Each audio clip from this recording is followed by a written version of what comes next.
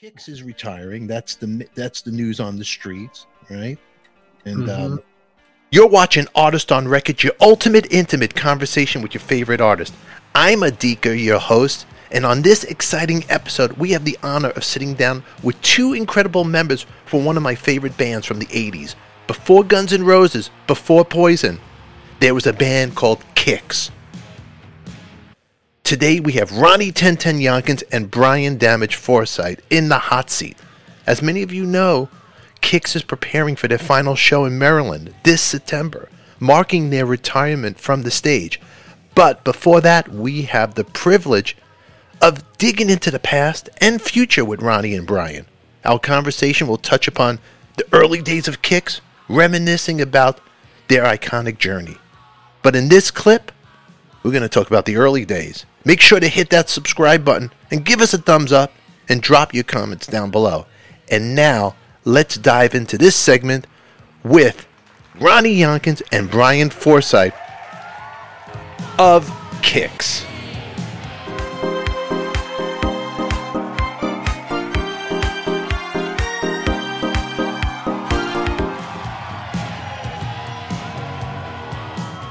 You look like you did back in the day when I used to see you guys play Midnight Dynamite era, all that stuff.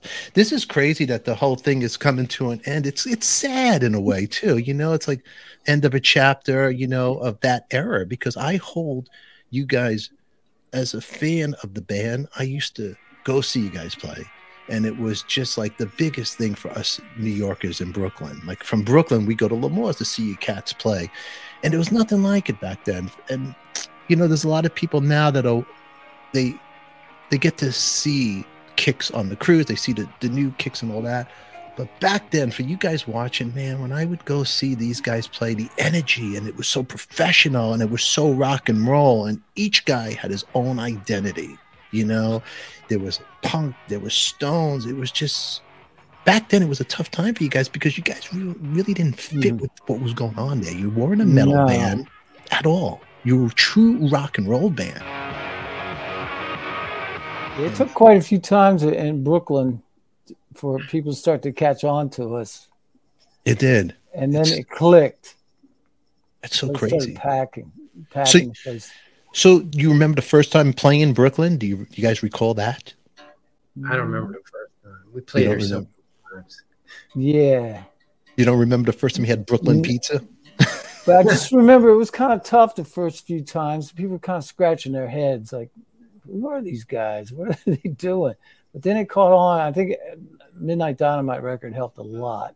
I kind of have a vague memory, the early days of playing there. We called it, they stand there with their arms crossed. Yeah. A bunch of musicians checking us out, and they wouldn't react. We're playing Chuck Berry licks, and those guys were doing all this. Yeah, That's right. Took a while. Yeah, because you guys had the Les Paul, Ronnie. You were playing the Les Paul too back then, right? Yeah, you came out there. So back in that time, that period, a lot of guitar players weren't playing the Les Paul. That's true. That was the era of the pointy guitar. Hockey stick. Let's play hockey stick. So uncool. No offense, anybody watching. Anybody like this? No, just call it as it is. They're just uncool. No, because as a band, you guys didn't have a big drum set, right? The kit was never that big. It was not until we turned it into a truck for laying rubber. I had to say that. We not to get off track, but we turned our Laying Rubber was the song on Midnight Dynamite. So Donnie had this great idea of turning the drum riser into a truck, and which we did. We had the panels of the fenders that Velcroed on with the industrial Velcro. Yeah. And we had headlights that lit up. We had smokestacks behind that blew smoke out, and a bumper. And a front bumper.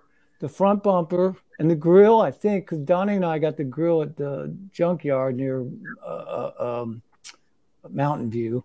And then the tires that were cut in half lengthwise, and the wheels. And that truck was ready to go, man. It was cool as shit. Yeah, it's really cool. Let's go back a little bit here because I know we always talked about, but since I got you guys here, Ronnie meeting Brian, Brian meeting Ronnie. You guys recall the first time you guys met each other? Not the first time, but I remember seeing Brian around town and seeing him play. I would always go see his bands play. But I don't the band that I was in, Skip's band had a PA he used to rent to you guys. Oh, and yeah. He'd bring it and he'd run the sound too. And I used to ride along with him. That's probably when I met you. Yeah. Yeah. Because then John Rimpey and I was a Hot Rod band, Hot Rod. We borrowed that PA from you guys. I remember returning it. I remember John dragging those new cabinets across those big rocks in your driveway. I was like, he's tearing all that brand new PA up. I was like, but yeah, that's right. The PA. That's how we met, through Skip's band, his bass player. So that's how you. What happened to Skip? Where's Skip these days? Unfortunately, he died a couple of years ago. Really? Oh, really? Yeah. Oh. Oh. Wow. Great bass player. Did Quite the character. Beginning of the band of KIX, who was there? Who met Steve and who got who into the band and all that? How did it all gel then? Well, Brian and Donnie and I played together for a couple years, and then our drummer's sister dated the bass player in Steve's band and told us about this guy who could sing really well, sing high. Which is weird because it was his band and it ended up breaking up his band. But maybe he was done with his band. He wanted a way out. Yeah. That's what happened, huh? It was the guy's man, that guy, and then he got brought Steven, and that was the end of him. His name was Joe Procopo. He was our sound man. Great guitar player, and he's a great bass player. Great guy. Matter of fact, so we gained a good singer and a great sound man. Yeah. Wow. Okay. How long did he stay with you guys for as a sound guy? Till he got kicked off the bus in Houston, Texas.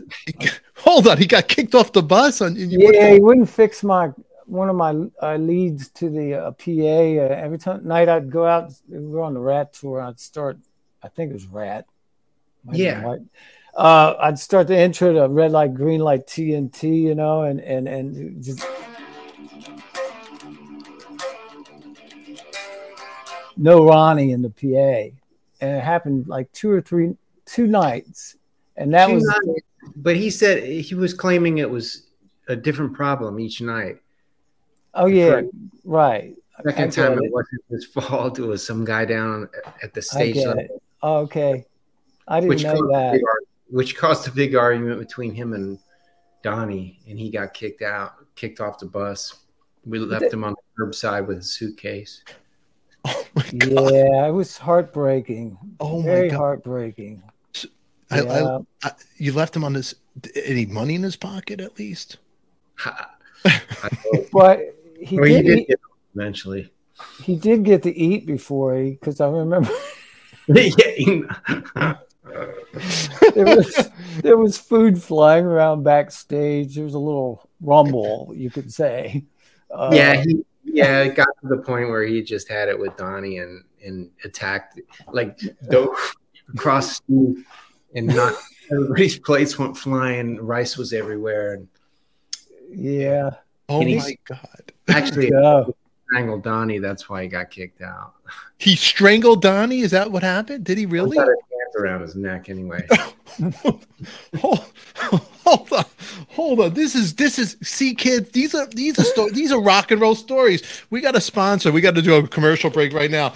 If you ever want to strangle somebody, drink some cannoli cream coffee, everybody, by Parisi, my friend. That's right. He's friends with Dice. He's friends with me, and he can be friends with you. His bag is right. Cannoli cream. And this episode is brought to you by Adiga and Coffee Talk. Now back to our regular daytime show. So we're talking about the craziness on the road with the band KIX back in the day. people getting strangled, people getting left on the side of the road. This guy did this guy did that. There should be a book written about this. This is incredible. KIX is always, you know, I don't even think people know about people. Do you think you have Motley Crue to dirt? I bet there's a lot of dirty stories with KIX, right? Yeah, there are. Let me ask you: does anybody not know? As wild as the Crew, though? Not as wild as the Crew. Not as a grand. Not as yeah. Much We're small time. Yeah. Did you guys do any tours with Motley Crue? No. Ever, huh? You ever felt like some of these bands were maybe intimidated by you guys? Because you guys were so great, man. I mean, still are a great band, but back then, KIX, I used to go see KIX. I'm like, well, you know, the record labels, nobody knew where to put you guys because you guys started really early. I remember seeing you in the magazines. There was the ad, and you see Steve with the white jacket. Then you guys, it's like a black and white ad. I used to go, who is this band? They look so cool. And Steve was the only guy who could wear a white motorcycle jacket and make it look tough. He was, you know, it was cool. It made me buy a white leather jacket. All right. But do you think there was just a lot of people like, hey, if we get this band on a tour, they're going to blow us away? No. Do you ever feel like that? No, I never thought that. No? Brian, come on, something for Blabbermouth or anything? No? Yeah, maybe a little bit. I mean, maybe now that's he why. said, okay, a little bit, yeah. A little bit. Let's be honest. You were a Jewish guy. You could talk to me. Nobody watches my channel. Money. Yeah, we definitely. Yeah. 100%. Did you ever get attitude from a band out there that's like, hey, you know what? Yeah, I think so. I'm trying to remember. Well, Triumph. Oh yeah, right. They hated us. Yeah. Because we got kicked off their tour when we started getting over. The crowd started liking us, and then they said, you know, that was the end. That was the end. So Triumph, the Canadian band, right? Correct? Yeah. Wasn't the best match. Canadian. No. They're too passive. Kind of different, especially like the first. What was it? Spokane or no? We didn't play Spokane. Or what was Seattle. The first one? Seattle. When Steve doing the rap during yeah. Steve thought it'd be a good idea not to do the one on the record, but to do one about being born. And so it kind of like cheap gag. He put a plastic bag over a trash bag. So he was inside this trash bag, like he was being born and coming out of the womb. And they did not get it at all. No. So we started we were basically doing our club act on a big stage, and it didn't work.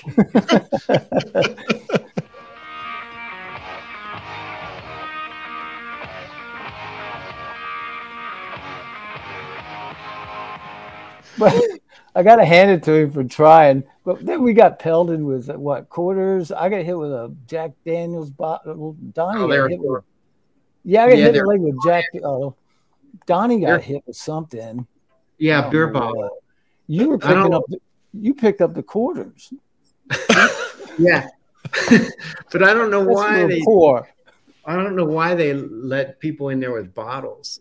It was crazy. It must have been bring your own bottle or something. Kind of place. Think so. Yeah. How long were you guys on tour with Triumph? 5 shows. That's it? Couple weeks. 5 shows. They knew. Were they Mormons or something? When they saw the pregnant thing, the womb, hey, we can't have this. This is against what we believe in. Look, I'm the one going to get us in trouble. Like, I got to be outrageous. I can't hold back. It's the Parisi coffee. It's got me fired up right now. You have the show. Yeah. But like, really, come on. I love it. Debbie Muller is saying, Brian picking up quarters right here. And Debbie, epic song, Don't Close Your Eyes. I mean, I can't give you, if you're watching, I don't even know one of your songs. And to be honest with you, I beg for guests. I could give to a rat's ass for you guys to come on my show. Treat the KIX band like that. We even bought their CD or cassette. Didn't we go out and get their cassette? And they threw you off? Yeah. Ronnie, let me help you out right now. Hey, Triumph, give the guy back his money. He doesn't even have give the guy back his money. You send it to Adika. That's right. Ronnie, I'll split it with you. I'll take it. That's what we do here. I could use the money. Yeah, after the first gig, we went out and bought the cassette, and we were going to try to kiss up to him a little bit. and we were waiting for them to arrive. We were outside the venue, and we were going to get them to sign it. And they pull up. It was the bass player that got out and just pushed us out of the way and walked on in. And we threw it in the gutter, and we all took turns stomping on it. And then that roadie walked across the stage while we were playing. Did he really? Yeah. Yeah, that was in Sacramento or something. Yeah. Wow. Yeah, he just like walked across the stage like, oh, there's a roadie. Yeah, and then the next thing we knew, your amp got unplugged mysteriously. Oh, yeah, that's right. So it's all coming back to me now. Yeah, so they were out to Triumph was not nice to you guys. They were out to get KIX. Well, they made fun of our leather jackets too. That was the straw that broke the camel's back right there. Make fun of our leather jacket because you ain't shit without a leather jacket, right, Stefan? Absolutely, that's right. Hey, you know my motto: dress British, think Yiddish. You need a leather jacket. That's it. So knowing the way Donnie Purnell is and was, and I don't know, he's like the Howard Hughes of rock and roll. There's no sightings of him. But how was he acting about this? I bet he wanted to murder somebody. He must have been. Yeah, he kind of he would go out like when we'd enter the stage, he'd go racing out there like in a frenzy, and he'd kick his mic stand sideways, and it would take out a whole row of chaser lights in the front. And that just made everything worse. The roadies used to sit there steaming. They wanted to kill him. But it was so funny. They had to go out there and unscrew those broken balls. Oh yeah. What the whole time I know Donnie was thinking we got to make our show better. I know that was going through his mind. We're not good enough yet. We got to make this better. And so I'm sure we had to try a lot more once we got back home, licked our wounds and got back to practice. That was Mr. Ronnie Yonkins and Brian Forsythe of KIX.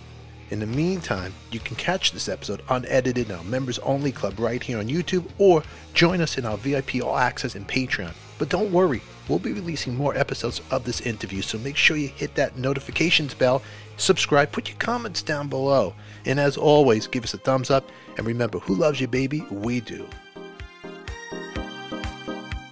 And of course, don't forget to click on the cool box here. That might be something you might like to watch later.